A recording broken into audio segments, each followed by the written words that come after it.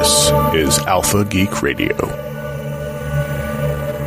All right, everybody. This is the Comic Book Collecting and Grading Panel. I am Steven Schleicher. I run a website called Majorspoilers.com, a site all about comics and pop culture. Along with me is Matthew Peterson, who's been working with me now 8 years on Major Spoilers. I've been collecting comic books for decades now.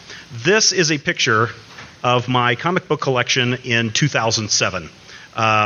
When I moved into my new house, and you can see these are long box size. If you know what a long box size is, it's about 3 feet long, 2.5 feet long. And that's what it looked like in 2007. I tried to go and take a picture of what it looked like today, but the Nerd Room of Doom is completely packed with things. There is no egress. But I can count the number of boxes, and based on the number of comics that each box hold, I have somewhere in the neighborhood of 14,000 comics, more than 14,000 comics, not counting trade paperbacks or hardbound volumes or special editions, or you can see the Calvin and Hobbes volume up there. Mm-hmm. But, when I started collecting, I didn't know a whole lot. And, my collection, some people may say, well, Steven, you started reading comics in the 80s, and so your collection really begins there. What I'm doing is I'm actually starting to go backwards and actually starting to pick up old comics, things from the Silver Age. Good luck trying to find things from the Golden Age. We'll talk about those in just a moment. But really, when you're going and buying a comic book to add to your collection, or you're looking to sell comics from your collection, you're going to find them at variable prices. And a lot of that is based on what a comic book shop or what a professional group like the the CGC? I think it's Comics Grading Corporation, or what they label that comic as. So Matthew works at a comic shop in Topeka. Gatekeeper Hobbies, Huntoon Engage, Topeka. And his main job is to grade comics. That's what he does on the weekends. Is he goes in, sits down with comics, and figures out what rating they are. So very quickly, I thought what we would go through is some things to consider, then the grading numbers, so that some of you are familiar with that, and then some things to kind of keep in mind and things that affect grade and value. So the first thing is storage.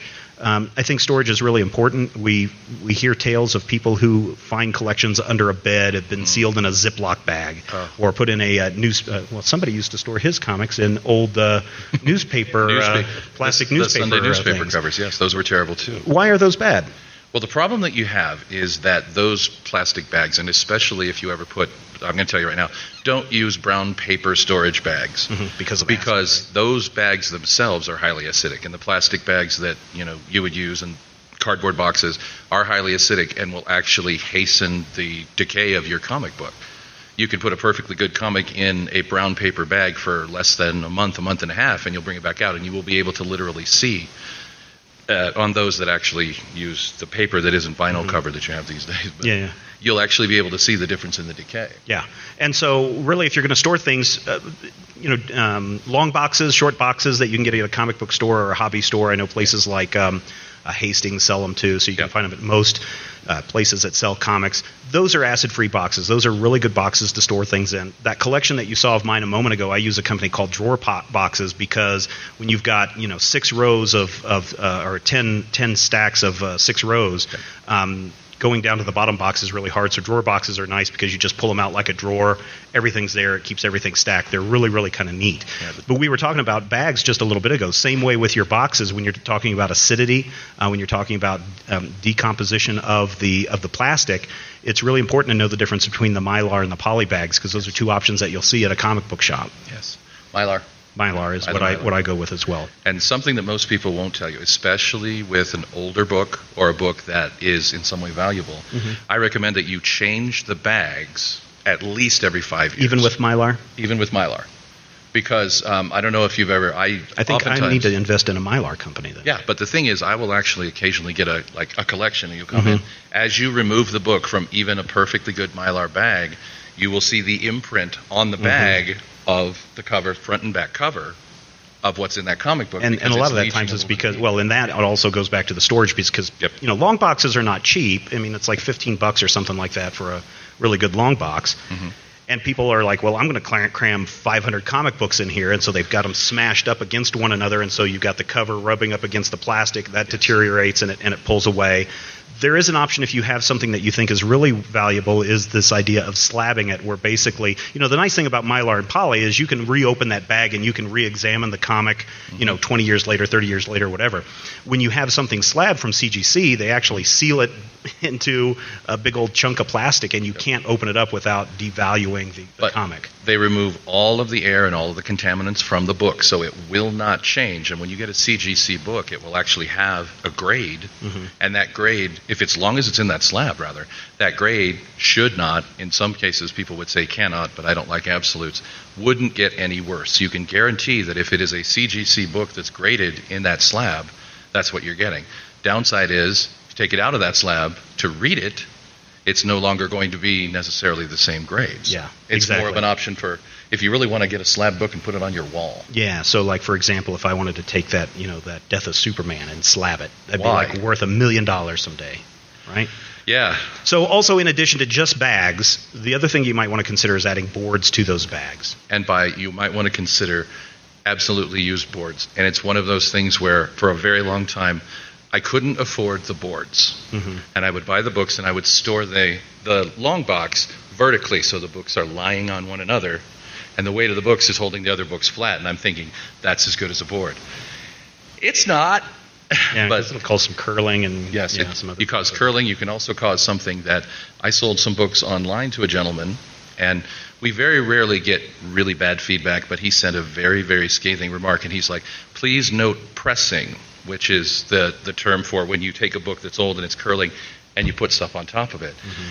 It wasn't so much pressing as I didn't have storage space, and it spent time in the box while we were setting it for the eBay, but it created, the same thing. It created the stress. And that's really caused, if you look at a comic book, it's folded paper. Right. So the paper on the edge that you're opening up, like this part over here, is going to be thinner than the spine is at. And so what happens is when you stack them, they start to, over time, kind of lean a little bit. This is an exaggeration. But they lean a little bit, and then that causes the pages to bend and curl. Yep. The final item that we have down here is room condition. Yes. My comics are stored in the basement, but our house is climate controlled. We've got a dehumidifier. And so we keep everything low humidity throughout the house. I was at a house previously where it was like every other day I was emptying the dehumidifier just to keep the room dry. And so you do want to make sure that your rooms are dry, that they're cool, that there's I prefer no direct sunlight anywhere in the room, but that's just me. And you want to make sure that you're limiting the light as much as possible. Yeah. Sunlight and internal light from, what do they call those things? Light bulbs? Yes, thank you. All right, so what is a comic worth? How do we decide whether a comic is worth $1 or a comic book is worth $1,000 or $1 million in the case of Action Comics #1? They really are based on three things: the condition, the grade, the rarity, and the marketability. So when we look at grades, we can grade them. You'll hear things from grades of excellent to poor, or a number scale from 10 to 0. Matthew uses a number scale. That's what the CGC uses. And the first one that you'll hear is the 10.0, and really, it's near impossible to find a 10.0 comic. It is a brand new comic off the printing press going into a box may not be a 10.0 comic. This is a book that has literally virtually no defects, nothing at all wrong with it. And for instance, if something goes wrong in the bindery, if a book is trimmed wrong, if a book is stapled funny, at the actual printing press, it comes off the press at a lower grade, because that does enhance the collectability factor and what they look as the eye appeal of the book. There's a lot of times too, just in the printing process, that the first couple, sometimes 100 comics that come off the press are not going to have the same coloring. They're going to have printing errors just in the way that it's been printed, as opposed to a comic in the middle of the stack or a comic at the end of the stack. So even in a single run of a comic, you can find variations just in the color. So when you see someone say, well, I've got a 10.0 of Spider-Man, and this is one of those, it is very rare. Skeptical. And unless it's slabbed, like this is an example of a slab comic from CGC, just keep in mind that somebody may want to go back and relook at it. So what we normally find is a comic which are considered near mints are 9.4s, sometimes 9.6. Yes. Basically, you'll see gradations between 9 and 10, 9.2, 9.4, 9.6. They'll pop up, and essentially what they're saying is it's not the 10.0, but it is very much what they call the near mint or near mint minus, which is very complicated comic. And what you're looking at is there are very, very subtle kind of defects that you can have in that book, very minor imperfections. If you look at this particular book, which is on my filthy desk at the store, Gatekeeper Hobbies, Hunt and Engage Topeka, you can actually see, if you look at the price label that is on the book itself. It's stuck on the book, yeah. That price label is slabbed for eternity on the book, so I feel bad about that. And that's why it's a 9.4. That might be, yeah. That's certainly one of the things. There's a couple of things in there. If you look at the inside pages, I believe they said were off-white rather than white in scale. And we'll give you some examples of what those look like when we talk about the interiors of the book. We just want to run through right now some of the numberings that you're going to find. A 9.0 is considered very fine or near mint, and I put in quotes, it's outstanding eye appeal. Exactly. And this is something where if you were to 9.0, a lot of times, especially with Golden and Silver Age books, they'd arrive at the newsstand and get a stamp, and you'll see a date stamp or on the cover. This is the highest grade, or rather, 9.0 will not allow that. If there is a stamp on a book that would otherwise be utterly perfect, that puts that below the 9.0 grade. That single defect, that single stamp, can affect an otherwise almost perfect book to the point where it's graded down. I think this is probably the nerdiest educational panel. That you is guys Strange are going to, Sports Stories #1. It's got Carmine Infantino interiors. So then we have an 8.0, which is, very fine. The George Carlin routine here. Very fine. Yeah. How's your hair, Stephen? Very fine. Yeah. The thing about 8.0, in many cases with some of the books that you'll run into, 8.0 may be the best that you have the option to buy, at least at a sensible price. If you walk into your average comic store, the 8.0 may be your best option. Yeah, and I mean, it's still a great book. We'll talk a little bit more about selling and buying and those kinds of things, because I think that if you're collecting, there's different reasons that you might want to collect for readability. A lot of times, some people will collect just for future investment purposes. Read a book? I know. Well, certainly if it's slabbed, you're not going to do this. Yes. Then you have a 7.0 book. You've got fine or very fine. And this is one where you can't have any brown paper on the inside. And I know that sounds weird, but paper does age over time. It's especially the newsprint that they used in the 30s. But if you look, again, there is an official scale, and I didn't bring it with me foolishly, but I have a card that goes, this is white, this is off-white. A little chip card or something like that? Yeah, cool. At the 6.0, you have fine comics. You can see some defects on this one, and I don't think we go into more detail on this, but you can kind of see maybe.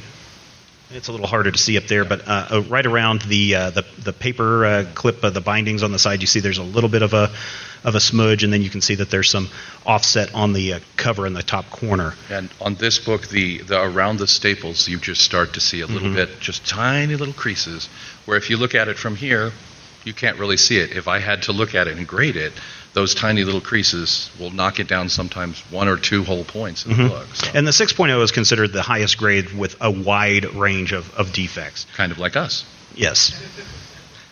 I'm more like a 4.3. Yeah. A 5.0 is a very good or fine. Yes. What is this odor of acidity? This is something that a lot of people, you if you've dealt with old books before, you go into a library and you go into their stacks that haven't been touched since the 20s or something like that, or maybe you go into a comic book store and people have that, smell that scent of old books. Of old. Yeah. When it comes to comics especially, the book will start to smell acidic before you actually see the browning or anything that comes with it. And we have a special locked case that has our most expensive books. And I have a tendency to go over and open it up and immediately lean over, and you get this whiff of acidic and mold. Yeah. And every single time it gets me. I'm 43 years old. I've almost got a master's degree, and I'm stupid enough to do that. I know, but it's the nostalgia, right? Yeah. I mean, everybody has that nostalgia for books and that smell of books, but really it's decay of the book. Yeah. And if you're looking at something of value, it's actually a bad thing. The odor of the book affects the grade, and a book that has a noticeable odor of acidity should not be graded above a 5.0. Even if you don't see it, it's started to decay. At the 4.0, you have the very good. These are ones that are often the highest grade for pre-1965 comics. These are the early Silver Age, Golden Age comics. And I think on this one we actually have kind of a closer look at what a 4.0 wear looks like. You can see Carlene has autographed the book. Thank you. Oh, way to go, Carlene. Yeah. And you can see right underneath Crime Buster. I put this in for Bruce, by the way, because it's a hockey cover. I don't have the pointer here on this one. You don't have a pointer? They just have to. So you can see Carlene's written her name on it. You can look over by the B and where the boy is at. You can see some noticeably wrinkles. You see a crease over by February, and then you notice right up in the upper right-hand corner where it says "Vote for your favorite wise guy," and win a bike. Hey, yo, you want to vote for your favorite wise guy? There's a crease that goes right through the wire. Yeah, there's a crease there, and you can see that the corners are starting to not be as sharp as they are. So those are some things that you're going to look at. Yes. Right? That's one of my favorite books, actually. I personally bought that book. Oh, yeah? Yeah. How much was that one? $20, 4.0. Grades. This is your 3.0. The goods are very goods. All comics featuring Perry Como are 3.0 or below. Just as a general rule of thumb. Yeah, same goes with Aerosmith. If you have the Aerosmith issue of Harbinger, 3.0 or below. I'm joking, of course, on the Perry. With a 3.0 book, you get to a point where you're looking at brown pages. But when the paper browns... So like brown, talk about coffee. Do you know from coffee, when we talk about brown, are we talking about like a light mocha brown, or are we talking like, mocha regular... Olay from your McDonald's? You're getting into kind of a tan area, kind of like, this spot on my arm. But you should have that checked. Yeah, see, I really do. I think you're going to be downgraded. But when the paper browns, there's a point where it starts to get really brittle, where the corner will actually chip off the book. Yeah, or break, yeah. Yeah. If you see brittleness, again, 3.0, if you have a book that's brown, but you can still very, very carefully bend it and see that it's not going to split or, break immediately from the brittleness, you can still have that 3.0. And it's something where it kind of comes down to your eye, kind of comes down to subjectivity. Some people will say, this is a 3.0, and I will say... Well, I think that's the important thing, too, is that you need to point out is that this is all subjective, because what Matthew may grade at a 4.0, somebody else may look at it and go, oh, no, this is definitely a 6, or this might be a 2, or whatever. So it's very subjective. And so is it worthwhile having multiple people grade your comics or look at your comics?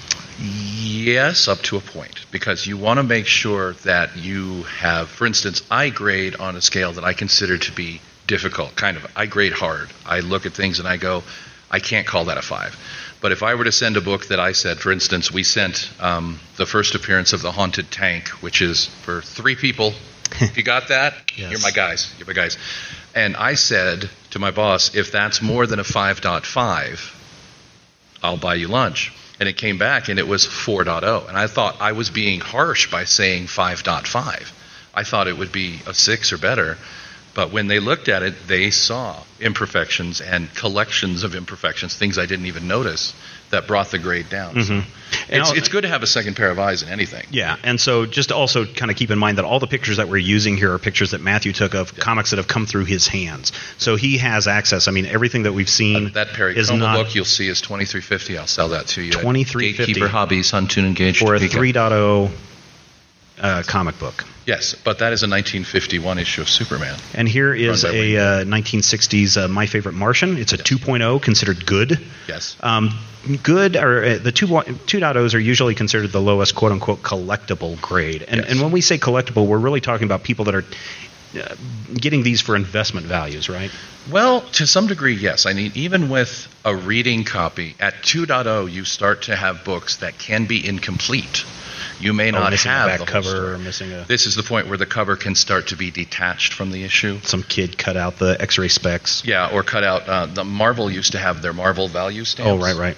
Certain times, they make accommodations for that in grading, but that can affect the grade of the book, too. But if you're looking to collect a book, if you're looking to sell your books... I would say if it's lower than a 2.0, you probably might as well have your pile lighters. But, sometimes you might want to just collect comics just to read them, right? I mean, that's kind of the fun is go back and see, madness. To go back and see Wally West, running around back in the 1960s and doing his crazy thing. 1961. Yeah, yep. Okay. So then we have the 1.0s. They actually do have 1.0 comics. That's Matthew Laberto, by the way, from Little House on the Prairie. Playing a Tron console. I remember this book when I was 12 years old. You only have the cover on this. Yes. In a 1.0 condition, your book is probably going to... It can be even in pieces. That book, the front cover, the back cover, like and the interior. It's got some staining on it and some other things. And, If you see there's a huge chunk missing out of the side. Yeah.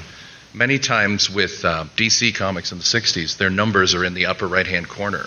If you get something in this condition, you actually have to go looking for the number because it will chip off and be gone. Oh, the issue number. The actual issue number of what do I have in my hands, yeah. So you actually can have some grade at a 0. Yes. Something that has little or no collectible value. These are things, I've gone to some conventions before, and I'm really into pulp books. And I went and found an original Doc Savage magazine from the original publication date. That's good for non-pulp people. Yeah, that is really good. Except the book looked like it had been through a storm drain. It looked like it had been set out in the sun to dry. The pages were all busted up. It would be considered little or no collectible value, except that it was an original Doc Savage pulp magazine, and they were still trying to sell it for $50. Right, and that caveat does apply because we bought a lot of what we thought were basically just what I call Trash junk comics, books. yeah. I don't say trash because trash is pejorative and junk probably isn't. But we had just a big stack of books, and they were all stuck together with water damage. And I peeled them apart, and I found The Brave and the Bold number 28, the first appearance of the Justice League of America. And I'm like, what are we going to do with this? And my boss went online and looked at that book's value and the grading, and he said, we're going to slab it. And it came back in a 0.5 condition, and slabbed, we were able to sell that book for over $700, even in that condition, because of the value of that particular title and the marketability. Well, and I think that goes into some considerations that we look at when we're looking at, why are these comics graded this way? Obviously, We've talked about some of these, so we'll go through them, but here are some better examples. Yes. So when you look, someone's going to come in and say, hey, man, I got the first issue of Superman here. Yeah, you totally do, from 1997. It's worth about $3. Both of these books on screen are Teen Titans number 25. The one on the left is from 1960, and the one on the right is a recent book, the exact same book. The difference in price is approximately $20. So you need to know what you're selling, unless the person buying doesn't know what they're buying. Right, and that happens. It does. Here's an example of some of the minor wear that we were talking about. You can see here the staples right around the spine. You can see it starting to pull away. You can start to see on the lower right corner, you can see some more damage. And then over here on the left, Matthew, we've got some cover detachment. If you actually look on the picture on the left, you can see at the bottom how the pages of the book kind of come down out of the cover. It's actually misfolded. And, of course, some of the things that I looked at in the upper right, there's some damage around the spine. The lower right, you can see serious creases and some imperfections in the color. I want to say that's a 3.0, but from this picture, I'm very nearsighted. I forget which one that we had that listed. It comes as. up later. Here's another one where you can see some of the yellowing of the pages, where on the left side you can see the comic on the left. I think you said that was a 7.0, and you can see the pages look very white and crisp. The one immediately next to it, you can start to see a little browning, and I think that was like a 4.0 or something. And on that one. The pages on the top one, you'll see Spider-Man, and then there's another comic. That top one is just bordering on brown. It's the exact same issue, came out the exact same time. One of them, the top on the right, is a 3.0 copy, and the bottom is 7.0. And does anybody notice anything different about the two pictures on the right, one on the top and one on the bottom? Does anyone notice anything? Yeah. Yeah, so you've got some different things. Good eyes. So you guys are on your way to be graders. So you'll notice a couple of things. And I think the next slide actually shows you an example of this in a difference between a direct market and a newsstand edition. For years and years, comics were basically distributed through newsstands, whether that would be on a street corner, a grocery store. And in probably the late 70s to early 80s, they started transitioning to the direct sales model. For a long time, Marvel does it and DC does it in a different way, but this is a Marvel comic on the left that is the direct sales edition. On the right has all of the information it needs to be sold on the newsstand. You know what year this was? The comics 75 cents would be like 1980 something? I'm going to say 87. That's X-Men 213. Somebody's going to point and laugh that I'm wrong. That's Sabretooth fighting Wolverine. Yeah, it's a good call, Bruce. Bruce Otter, fellow nerd. And on this same book, in the lower right-hand corner, you'll see something. This gets people a lot. Yeah. The Spider-Man face was put in place because they had to have room for a UPC code. in order to sell it on the newsstand. They didn't need that in the direct sales model, so they stuck a face in there, and it confuses people when they bring me these books. Which is more valuable then? Which of these two is more valuable, the newsstand edition or the direct market edition, or does it matter? Because we are looking at the exact same content. The only difference is the cover. Right. In most cases, collectors don't care. With these comics specifically, these two are in the exact same condition. I priced them the exact same. Mm-hmm. There are exceptions to that, and I believe the next slide may show us one. No, it doesn't. So the exceptions to that would be something that I don't remember, but we'll get back to it. Okay. Most of the time, there's no difference in terms of pricing. Okay. Well, that's good to know. Yeah. But maybe if you want to have the little Spider-Man logo instead of the barcode, then you can go with that. I find the ones with the M just more visually pleasing to me. I like the little picture. And that's because I bought from a comic store when I was a kid. Now here's an interesting one. These look to be identical comics. Mm-hmm. This is what we were talking about earlier, how sometimes coming off the presses you can have variations in color. This is probably one one of them has been exposed to the sun maybe a little bit longer. I think I name-checked it earlier. When they talk about what they call ink reflectivity, mm-hmm. on the book on the left, you see bright inks, you see bright colors and reflectivity. Dr. Doom's face on the right is kind of, especially his little mouth thing there, has kind of lost its reflectivity. There's been a lot more wear on it. That's a book that spent some time with another book on top of it, basically. And they were very happy, I'm sure.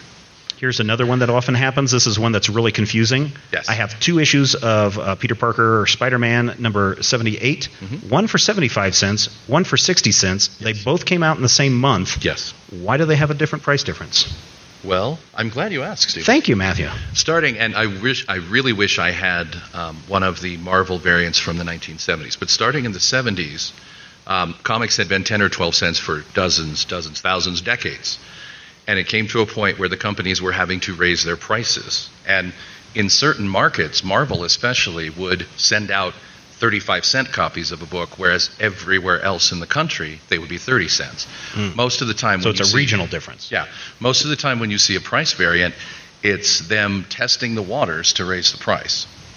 These are a little bit different. These are what people online call Canadian price variants, and what that means is... They don't have any holes in them. Nonsense. But yeah, it's another thing where about this time, Marvel went from 60 to 75 cents, and in certain regions, the book would cost a different amount. And then here we have something that's really interesting. Here's an Action Comics, Superman Action Comics number 481. Yep. And you'll notice right away that the DC logo has been replaced by this crazy Whitman logo. Yep. DC at one point in the 70s and I think very early 80s had a program where they would reprint their books through another publisher. And these came out of a 3-pack where you could go into like a Kresge's or something. Right. But these are not, so these reprints, when you see like the Whitman logo or not technically a reprint. So it's all out at the same time? Are these all out at the same month? Or can you find these like months later, 6 months later, a year later? Yes. Sometimes, depends. When it comes to Whitman, these variants specifically, the Whitman variant is actually considerably more expensive and more valuable for most collectors because there are fewer of them. Mm-hmm. Generally, the way I understand it, and someone will certainly correct me if I'm wrong, the print run was done vaguely simultaneously. Okay. And then the Whitman people would stick them in a bag, and they may come out later. Mm-hmm. I remember getting those. I mean, you go and you get a 3-pack of Superman comics, and they may not all be in sequential order. No. But you would have 3 Superman comics. And something that's infuriating, you'll see my terrible handwriting there on the name tag. Whitman comics are not numbered on the cover. Mm-hmm. In the upper right, you can see the DC version says number 481. With the Whitman comic, you have to actually open it up and go to the printing information inside to figure out what it is you're even looking at. Another one that you see up there is the Comic Code Authority. Yep. There are going to be some that were done with the Comic Code Authority and some without Comic Code Authority stamps on them, right? Is that also a difference between newsstand and direct market? Yes and no. Okay. Once the Comic Code Authority was enacted in, I want to say, the mid to late 50s, and I am of the opinion that it was specifically designed to put one publisher out of business, but that's neither here nor there. They appeared on all of the books for a very long time until Stan Lee decided to print an issue without one because he couldn't get approval. Mm-hmm. There's also one very cool issue of Warlock where Jim Starlin snuck in and turned it to the Cosmic Code Authority just to be a jerk. That's a great issue, too. And this is just close-up detail of those Fantastic Fours that we were looking at earlier. These are very similar in terms of the pricing and in terms of the grading, but you can see that huge fault. On the right. Yeah, on the right and it's side. something where, in reality, that's like a little tiny crack. It's like an inch, 3/4 of an inch long. But I look at that and I see just a vast ocean of phlegm. That is how subtle the difference in something can be. That literally can make the difference between a 4.0 copy and a 3.0 copy when you're grading your books. And then here we got David. Way to go, David. This happens a lot, in old comics, and I've come to this too, where I'm out looking for comics, especially stuff from the Silver Age, where some kid, some adult, has written their name on the comic so that they know who it is. And this may be because of the days when it was very desirable to trade comics with somebody, and you wanted to make sure you got your comic back, so you're going to scrawl your name across it so that you knew you got it back. But man, how much does that damage the collection? Well, in this particular case, that book would have been a 5.0 book, if not for that particular signature and I think a couple of interior things. This actually may be one of the ones that had the coupon cutout, Marvel. Okay. In this case, it would have been the stamp the character stamp rather than the Marvel value stamp. Question?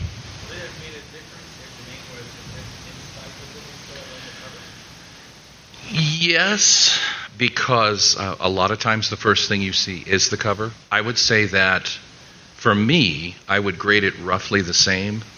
But if you were going to see, if you just walked into a store and you saw a book, yeah, it probably would, as a buyer, make a difference. Oh, yeah. And I've found books, too, and where someone has gone and taken a 3-hole punch and 3-hole punch through the spine so that they could collect their stuff in a 3-ring binder. Hang on, I have to collect. I know, and I know it may sound weird, but again, it depends on. It goes back to that question of why do you want that comic? Are you buying it to read in that case? Clearly. And still, I've seen them. I literally picked up. There were like 3 different versions of a Flash comic because that's the run that I'm doing the back. I got a backlog 105 on. by the way. If you want one. I will look at that. Okay. But I'm trying to do a back run right now. And I had 3 different versions of the Flash that I could choose from, and one of them had a hole punch with a name scribed on it, and it was still $80. And then there were 2 others that were better. One had a really rounded spine and everything. But if you want to hear me sing like Morrissey, just hand me a book that's been 3-hole punched. Yeah, and you would be surprised. That happens a lot, though. I mean, it happens a lot. Yes, and honestly, for many, many years, comics were purely disposable entertainment. Yeah. They were the same as the Sunday funnies. You read them, you chuck them. This I put in because Walter Simonson's signature looks like a dinosaur. But those are also, this is what I call a brown page. This is where the page is officially a brown page, which knocks you down again below the 5.0 screen. And there's a little bit of difference between our screening here, but I think you can kind of see that brownish that we're talking about. Does it just look white? No, it looks brownish. Do you see the row of white at the bottom? Yeah. Plus Simonson dinosaur. Here's a sad thing. This is what happens when we were talking about when comics are pushed against each other and really stored flat, or you put 500 in your long box when it only holds 250. Yeah, if you look at this cover, this is what professional people, they call that just basically soiling, and the reason for that is because it is dirt. But the thing about this particular book, many times you'll find people who will take a little, like a gum eraser or an art eraser, and they'll go over this and try and take out the soiling. It's a good plan. And it can work, but you have to be very careful because as you're taking off that soiling, you're also taking off the paint and ink. And yeah. I didn't try to clean this one because it's a Golden Age Fawcett comic, rather. And the rarity of me seeing Captain Marvel books at all, I was just like, I'm going to put it in the bag. Here's a good example of chipping. Yes. This is what happens when the edge of the comic. I mean, that's the spine and the main edge are what take a lot of the damage with comics. And when they're banged around and they're thrown around, we all do this, right? You get your new comic, whatever it is, chuck Superman, it in the bag, chuck it in the bag. You toss it in the back of the car. Over time, this kind of stuff builds up and wears up. But you can tell that this is a comic that's been well read too, because the pages have been turned a lot. And this is something else where this is an example of, we talked about the 10.0 book. You may have a book come off the printing press not perfect. For a very long time, there's a phenomenon you'll run into called Marvel chipping. Whatever it was that Marvel Comics printer was using to cut the edge of the book was not sharp. So it would cause chipping as they trimmed the book for sale. And that chipping gets worse and worse and worse, and sometimes you'll see, this is one where I'm a little obsessive compulsive, and in many cases, I'll take those little foldy parts and I'll Fold them back carefully out. fold Yeah. them back. You use tweezers? I use my fingers. Do you wear gloves? No, but I do wash my hands before I go into my office because my office is filthy. But this is one where the cover was brittle enough that when I started to try and lift it, it started to break off. And for storage purposes, I'd rather have a complete cover with that bend than a cover that's missing a chunk of that size. See why I'm called the Sandman? See, he's called the Sandman because he's made of sand. He's Oh, an- my goodness, what happened here? A bug. Bug or a rat or something? I can't Probably tell. not a rat, probably a mouse. But you'll run into this a lot in books that are stored in basements or, God help you, in Garages, yeah. I cannot tell you the horror of a stack of books that came out of somebody's garage because my hands turned purple. And this is a book that something chewed on and literally ate the corner of the paper. That's Reggie Mantle. He's just a jerk. Yeah, but there's also, you also hear sometimes collectors talk about flocking. Foxing. Foxing, sorry. Yes. And foxing, basically, if you look especially around the collar and in there, Yeah, just and there's little another spots, one over in the border in the gutter. little spots of mold in hard the to see. actual paper itself. This is kind of the freckle version of that Browning. That's basically mold, though, right? Yeah. And the Browning is basically Mildew. partly mold. Mold and mildew. We had an issue, Dell Comics, which is a defunct publisher, used to do books based on public figures. We had an issue it was a John F. Kennedy book that came in, and my boss to this day laughs hysterically and tells people how John F. Kennedy tried to kill me because I opened the cover of the book and the foxing had gone in, but there was mold in the spine. And as I opened it, mold shot right in my face. And I'm allergic to mold, so I sneezed and coughed and sounded like an idiot for about an hour. So some other things beyond just, we've spent a lot of time talking about how do we grade the comic and how do we decide whether it's a 1.0 or a 10.0. But there are some other things that you can take into consideration too, and that's rarity. So comics from the late 80s forward, I put in quotes, worth very little because, and I mentioned earlier, the death of Superman 75. Right, 1993. I'm going to make $1 million off this comic someday because it's the death of Superman. Well, guess what DC did? They printed 1 million of those issues. That issue did have a print run of more than 1 million. Yeah, and everybody bought one because they thought it was going to be collectible. So it's not rare. It's not a rare comic. And that's what happens really in a lot of the 80s forwards comics is they're not rare. You can find them very easily. I pulled up to Radio Shack a couple of weeks ago, and my license plate says comics on the front of it. And the guy from the jewelry store came running out, and he's like, "Oh, are you into comics?" And I was like, "Yeah." And he goes, "Oh, I've got a whole stack of them in here. You should come and check out. I'm getting ready to sell them." And I go in, and they're all like the Kents, Youngblood. the Youngblood, all the stuff from the 80s. I'm like, sorry, I'm not interested in any of that. But if you have comics from the Silver Age, from basically 1956 to the 1970s, and some maybe you could probably go up to like 75 or so. But in the Silver Age proper, those are books that'll get you noticed because those are starting to get more rare. And certainly if you have books in the Golden Age, somebody, again, brought in his iPhone and was showing me a picture of a Detective Comics #1 that he had. That's definitely a Golden Age comic from 1938 to 1950. Those are worth something, even in poor condition, as we saw earlier with the 0.5. Yep. They're going to be worth something just because of their rarity. There aren't 1 million Action Comics #1s lying around from 1938, and that's why when you see them go up on auction blocks, they go for anywhere from $650,000 to multiple millions of dollars, depending on their condition. Yeah. And you'll notice there's a little lacuna in there between 1950 and 1956 where it's no longer a Golden Age book, but it's not yet a Silver Age book. Yeah, the Atomic Age, right? Yeah, I call it the Atomic Age. Some people call it other things. And by the way, the Silver Age ends with Green Lantern, Green Arrow #76. Right. Anyone who wants to fight me? Does I'll be in the parking lot. rarity trump grade? Yes. If I have, the only appearance of Perry Como in a comic, and it's a 2.0. Does that mean it's going to be more expensive because it's the only appearance of Perry Como that exists? Honestly, it can because there are collectors of specific things.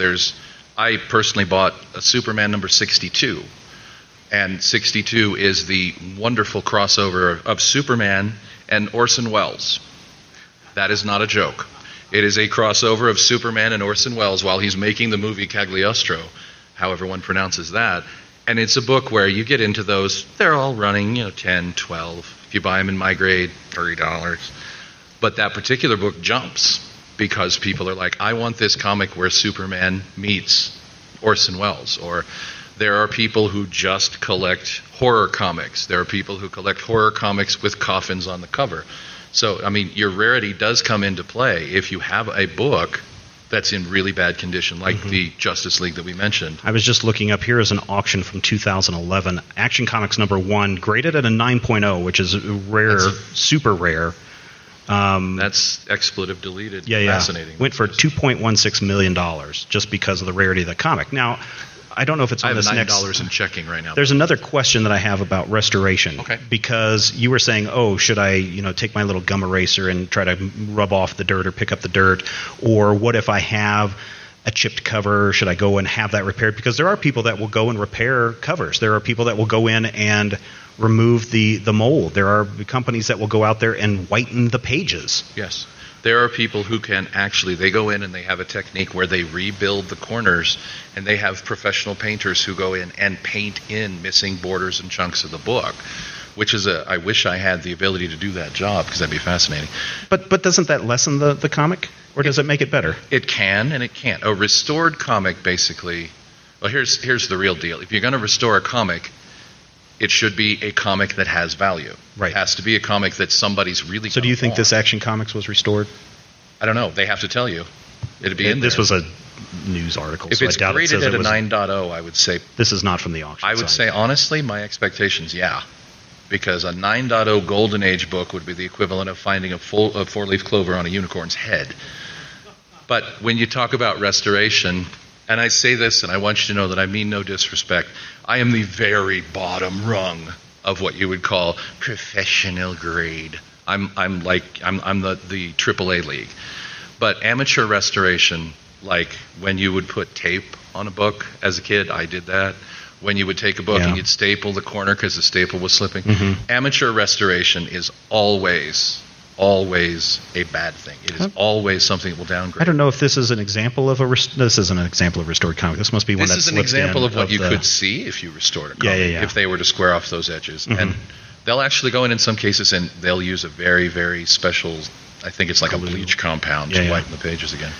So don't use tape or glue or whiteout when you're restoring comics. Go to a professional. Amateur repairs are not allowed, right? Correct. So Rodrigo Lopez over here. Say hi, everybody. Hi, Rodrigo. So giving it to Rodrigo, and he goes and grabs a can of Windex off the shelf and attempts to bleach your comic for you, is not going to help your comic. I right off the top of my head, in front of thousands and thousands of my screaming fans, I cannot tell you what the grade is, but there is a grade level within this book. Right here in my hand. You can get one of these at Huntoon Engaged, Topeka Gatekeeper Hobbies. Amateur repairs, actually, again, are something where a book that would normally grade higher can be knocked down just by that one thing, a little piece of tape, or evidence that there was a piece of tape. Yeah. And so rarity and grade actually go into our marketability area. And when we talk about marketability, it's can you sell this comic? Right. So how in demand is the book, the character, the publisher? Oftentimes you'll see first appearances such as New Mutants #98, which came out after the 80s. Remember I said that they're worth very little? Or not collectible.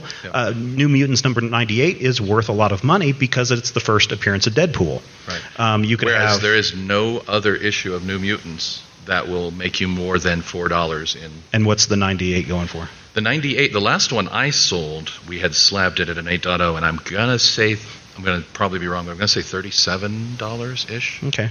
So what about you got some classic or iconic covers? The first appearance of Supergirl popping out of the rocket ship. Hi, cousin. Hi. Or you've got you got Superboy going what as they push the button on Legion of Superheroes. What about noted artists? Noted artists could be a big deal on this as well. Absolutely. If you go and collect Walt Disney comics, specifically Donald Duck, and I do recommend it. By the way, Don Rosa. Karl Barks. Karl Barks, okay. Rosa as well, but in the late Golden Age, you'll have runs of it where it's like Walt Disney's comics, $8, and Karl Barks art, $20. Just certain artists on the book, people, the collectors know they're going to get something different out of that book. Same thing happens with John Byrne in an issue of Spider-Man. It's just like, Here's Spectacular Spider-Man. But it John also, Byrne. maybe not even artists, but also writers. I mean, we see the same thing with Alan Moore, right? In some cases, yeah. And writers, honestly, when it comes to comics, writers have kind of a more difficult row to hoe, but yeah. A writer who jumps into the middle of a book, there's an issue of, I think, Spectacular Spider-Man again, where it's Frank Miller. Mm-hmm. Boom, Frank Miller, that book's $28.50, whereas before and after, $7.50. So let me ask you another one. I didn't put it on here. What about autographs? A lot of people are asking us for autographs over the weekend. Now, that's great. But what about having one of the creators sign the comic? What does that do to its marketability? There's two kinds of autographs. Okay. I've Real gone to autographs say and fake autographs. I'm gonna throw a name out there. Dynamic Forces, and they've sold me a thing with a certificate of authenticity. It's in a bag. You can prove that this was signed by Barfler, and at that point, that book could sell for more. I have in my collection, and no, you can't see it, Adventure into Fear number 19, the first appearance of Howard the Duck. I met Steve Gerber, the creator of Howard the Duck, a few years before he passed away. He signed that book for me. In some cases, you're going to look at me like I'm crazy. The autograph can actually lower the collectability value because, A, I have nothing that proves that it was actually Steve Gerber and not Otter in the audience who signed that book. But secondly, if you want a really, really perfect 10.0 comic, that signature can be as much a defect as, little Davey who signed the issue of Fantastic Four. Davey. If you're out there, Davey. I also say that, it's my opinion, I don't know if Matthew agrees or not, but to me, prior to the internet, comics were more rare because the only places you could go to were your local conventions, your collectors, your local store, because that's where it was. Yeah. If you were living in North Carolina, you didn't have the ability to travel to Washington State and go to a comic book store and see if they had that issue in there. So comics were, quote unquote, rare. This article that I was quoting from about Action Comics, it said prior to the most recent years, they thought that there were only 100 copies of Action Comics in existence. And now it seems like every couple of weeks somebody else finds a new Action Comics #1. And I say that after the internet, because of online auction sites like Heritage Auctions, which sells a lot of the comics at high prices, eBay and some other online auction sites, that comics are less rare because years ago I was trying to find the first appearance of Impulse, and I lived in Atlanta, and that issue sold out very quickly. And I love Impulse. I mean, that's why I collect. It sells in Atlanta because his costume looks like Coca-Cola. Yes, but the Impulse issue in Flash was super hard to find. I couldn't find it. And even Flash when I moved to 90 something. Yeah. And even when I moved to Kansas, I went through all the comic book stores that I could, still couldn't find that issue. Went online, 10 of them.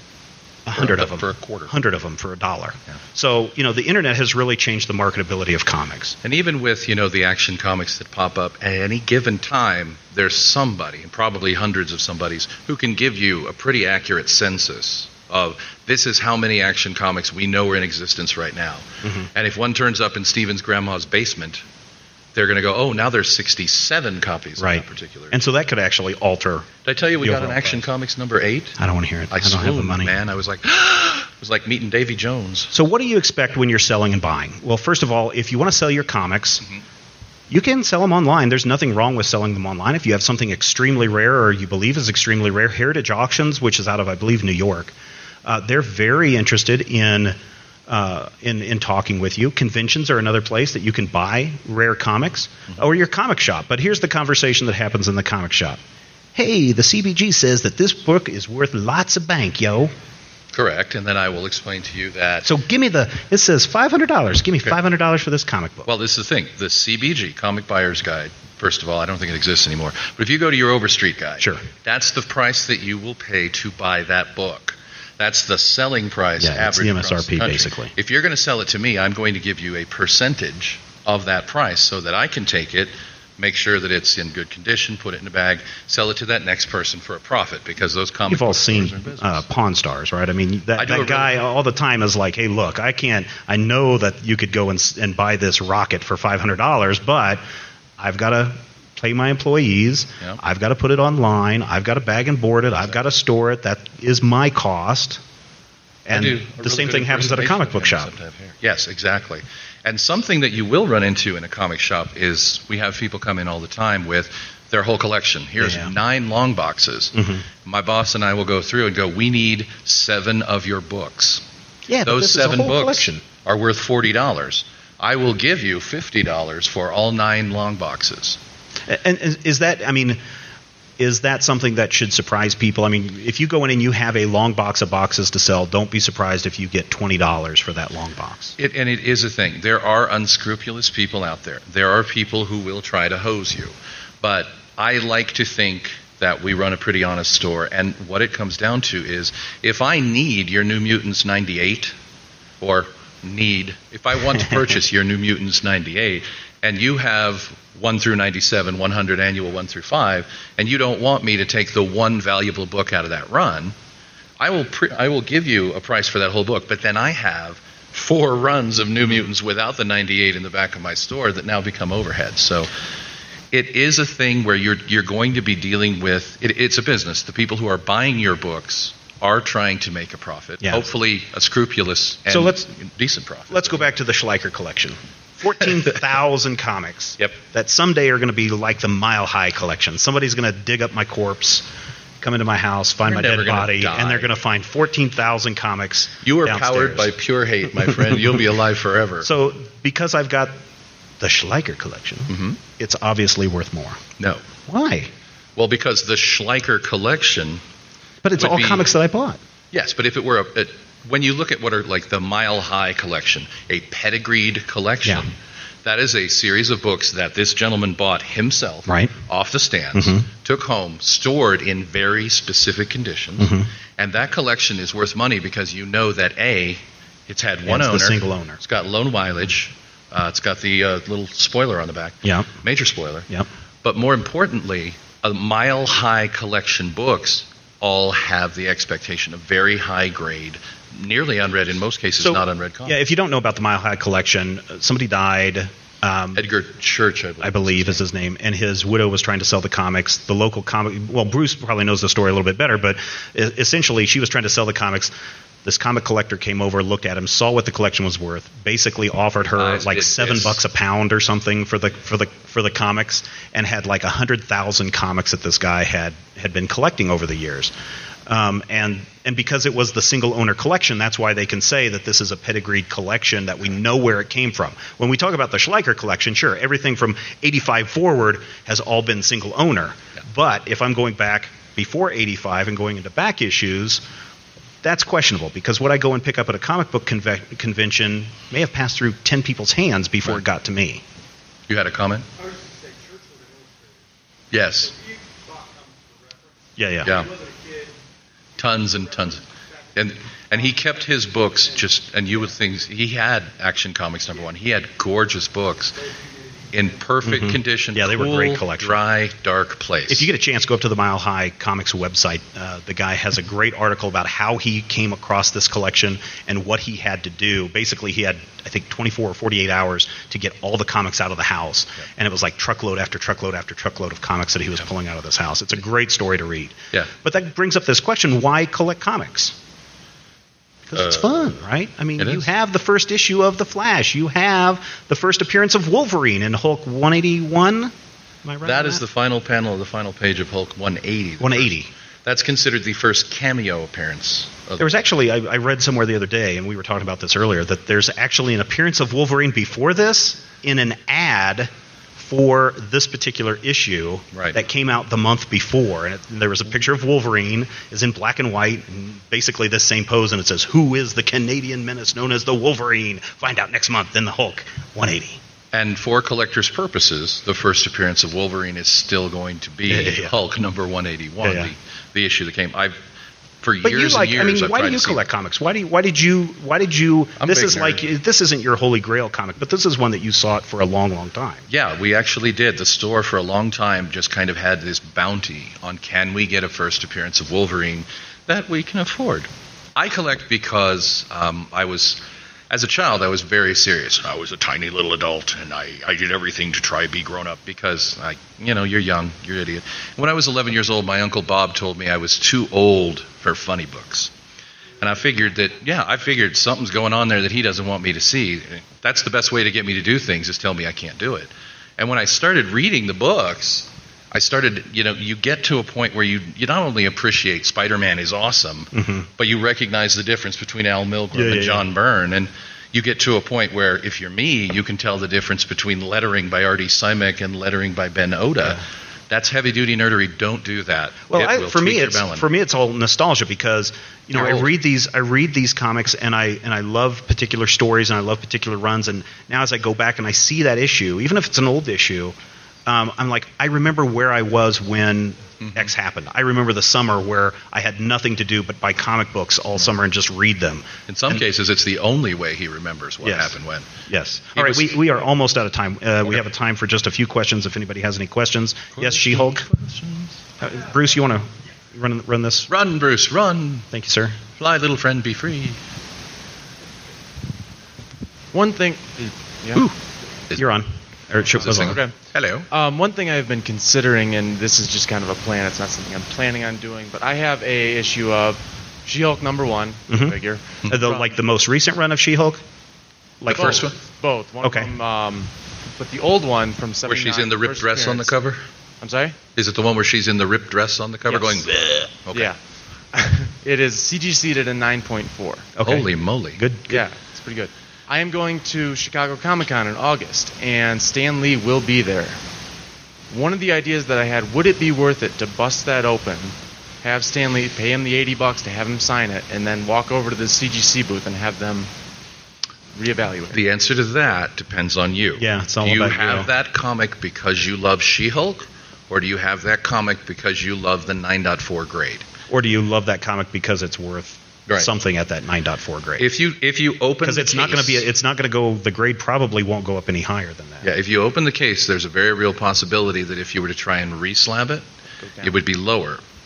But I would say, if it were me, again, I have my Howard Chaykin's and I have my Steve Gerber's. I have a few autographs that I got. I love them. These are my books, and if you try and take them from me, I'll go, "Arr." I mean, that's a hard call. I would say that's on you. If you really, really think it would be awesome to have that, What about just signing? What about just signing the slab? Would sign the that- slab too. Would that do anything to the value? Probably not. Yeah. I I want. It's the. Fact don't. I don't think that a signature on the slab would lower the value. No, I don't because think the it'll book lower the inside is still encapsulated. Yeah. I'd love to have something signed by Stan Lee that was. Yeah.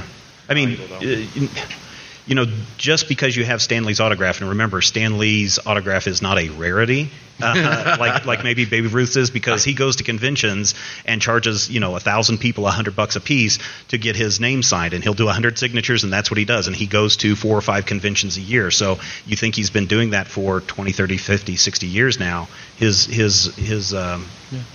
autograph is out there. So I would say the answer is yes. So for Possible. sentimental reasons, for nostalgia reasons, Yeah. I say just have him sign the slab. That sounds like a good plan. As far as you had mentioned that you had the Howard the Duck signed by the creator, but Mhm. you had no authenticity, or I got nothing. I don't even have a picture.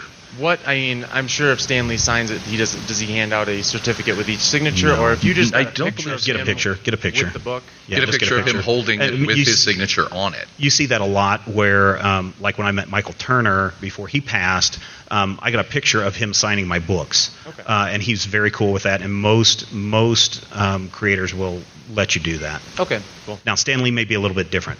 Yeah. Any other Yeah, another question. We've got time for like one more. question? Let's go over here, Go and then we'll get to you, Nate, real quick, Dun dun dun. because we are just about out of time. Okay. So a couple years ago, my now long, fiance decided to buy me CGC 9.8 Wow. Wolverine from we said wow at the grade. from, and not- Yeah. from November in 1988. Yeah. Because that's The number one? That's the month I was born, so it actually Yeah. Oh, you're means too young. something to me. Yeah. Right now, I just have it sitting on a shelf above my TV, like kind of displayed. Mhm. Is that an improper way to? Well, so that's a good question about the slab comics, because all the air's been pumped out of them, but Right. are the slabs UV coated to prevent like sunlight fading? Are they? Are Okay, they good. Okay. I would say yes because of the heat. You don't want to book above a heat source like that. Okay, my okay. my TV is old and puts out like a Yeah, furnace. So It's not- my advice with a book that's in a slab is you want to store it upright somewhere that's again cool and dark. You can put it in your bookshelf between two other books. Mm-hmm. When did CGC start slapping? Sometime in the Yeah, late 90s. late 90s. Do we really know the long-term effects? We don't. No, we don't. Thanks, Well, Bruce. I mean, it's been 20, in some cases, 20 years, so we do know, and we could go back and check. So Bruce Tinfoil Hat Otter, ladies and gentlemen. let's go over here to Nate for our final question, and then we've got to wrap it up. Okay, two quick things. Oh, man. One, you've always said there's a certain type of tape that you use when you bag stuff. What is that? Oh, yeah. You've He doesn't I don't use use tape. I don't use tape because there are some really aggressive tapes out there. What I use to seal bags is, and I don't gun. know what its original was. It's like a heat press. It's a heat press. It's like got a a little handle. George Foreman lay press. the book across it, board behind the book. Yeah. By the way, you lay the board across it, and it just runs a little bit of heat behind it, and it melts Yeah. the bag closed. Okay. And then second, with the advent of digital comics and runs not being Yeah, as high. don't slab those. No, I've tried. Radiation. Oh, man, I've got Right like a brain. 4.0. But with collecting now, is there? I mean, in time, do you guys predict something to where? No, because may be- here's the problem. The publishers aren't lowering their print runs because of digital. The print runs are staying the same. So every month there's still 100,000 copies of Batman being printed. Right. And until ink becomes too expensive for someone to print on or with, or the prices become so high, they're not going to change their 100,000 Right. print run a month of Batman. So the rarity of comics is not going to go away. And that's why you need to look at those Silver Age and befores if you're looking for something that it's considered rare. And I think if you look at book collectors and coin collectors and similar type numismatic things, Yeah. you'll have people who, even though it's no longer they're no longer making, they're no longer printing them, they're no longer doing pulp comics, there are still geeks like us who do the collecting, who go out and find what they like The hunt, because it's out there. Ed, it's fun. It's fun. If it's down to like 9 guys. So. Yeah. All right, everybody. That wraps it up for this panel. I hope did everybody learn something? I know this is more of the sciencey side, the educational side, but I hope you guys we enjoyed weren't it. boring. You can find me at Major Spoilers. You can find Matthew at Mighty King Cobra on Twitter, and we'd really love it and appreciate it if you'd come visit us at our website at majorspoilers.com. You'll be able to find me at that comfy chair right across the hall. All right. Thanks, everybody. Thank you.